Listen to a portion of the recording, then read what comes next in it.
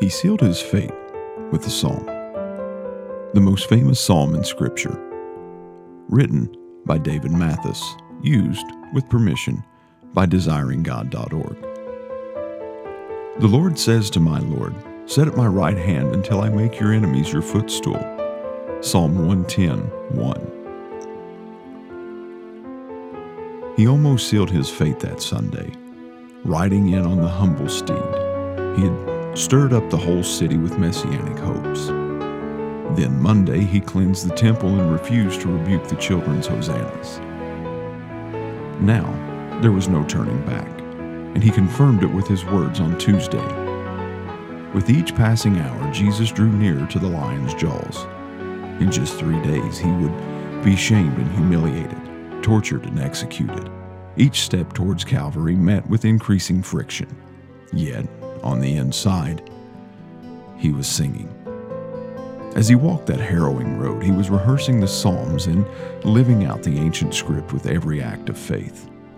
On Tuesday, he drew the psalm from its blessed scabbard, stumping the brightest mind of his day and silencing the loudest mouths. Now, their only recourse would be to kill him. When John the Baptist came from the wilderness, Psalm 110 was among the greatest riddles in Scripture, and yet it became the single most quoted Old Testament chapter in the New Testament. It all began here on Tuesday, before Jesus died, when Jesus himself planted his foot on the ground so holy and so high that no one else dared trod there. That Tuesday was so intense. He captured their attention with a donkey and a whip, and then fed them a full day of teaching, showing the Jerusalem elites what the Galileans had seen, one who spoke with authority. He didn't sidestep the inevitable conflict with the powers, but strode back into their den with his head held high. When they questioned his authority, he answered with 3 parables. Baffled as they were, he made it plain enough he directed his riddles against them. Having endured their challenges with patience, he then turned the tables with Psalm 110. At last, he asked, "What do you think about the Christ? Whose son is he?" As expected, they answered, "The son of David." Then Psalm 110 in the Zinger, "If then David calls the Christ Lord, how is he his son? How could the younger be greater than the older?" No one was able to answer him a word, nor from that day did anyone dare to ask him any more questions. Jesus would not leave Psalm 110 behind on Tuesday. He would unsheath its revelation again as he stood trial late Thursday night before the high priest. He remained silent at the parade of false witnesses. And finally, as the high priest erupted, "I adjure you by the living God, tell us if you are the Christ, the Son of God."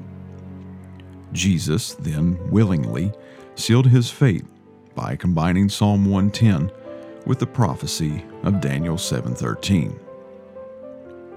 "You have said so, but I tell you, from now on you will see the Son of Man seated at the right hand of power and coming on the clouds of heaven." Then the high priest tore his robes and said, "He has uttered blasphemy. What further witnesses do we need? You have now heard his blasphemy." Off he went to be condemned, scourged, and crucified with Psalm 110 fresh in his mind.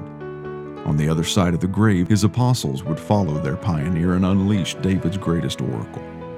Peter preached Psalm 110 at Pentecost and before the high priest in Acts chapter 5. Stephen's last words echoed Psalm 110, and Paul stepped onto the same holy ground in Romans, Ephesians, and Colossians.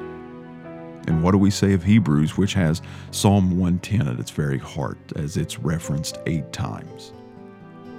The great riddle of David's prophecy gave way to one of the New Covenant's greatest revelations.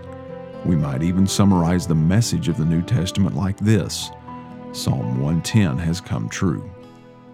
Jesus is not only of David's line, but also his Lord, now seated at the Father's right hand.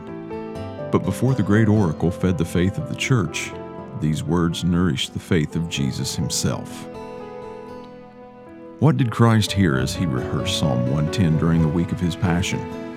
How did David's great oracle give hope to David's greater son?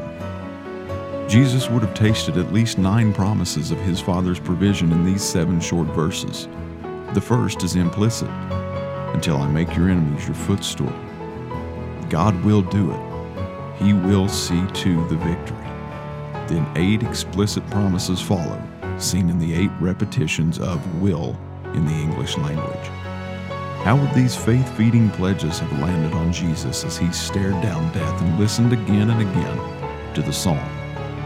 Verse 1, "I will both defeat your enemies and put them under your feet for your everlasting joy." Verse 3, "I will work in your people's hearts to follow you gladly, not begrudgingly."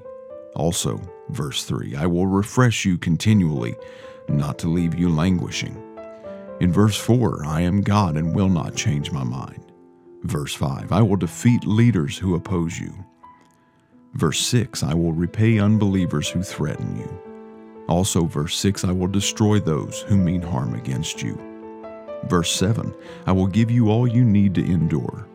And also verse 7, "I will preserve you in what is coming upon you." As Jesus sings verse 1, he remembers who he is to his Father, his right-hand man. How emboldening to walk into that Holy Week knowing himself more than the Son of David, even more than the Lord of David. He pursues Calvary's arduous path knowing something greater still.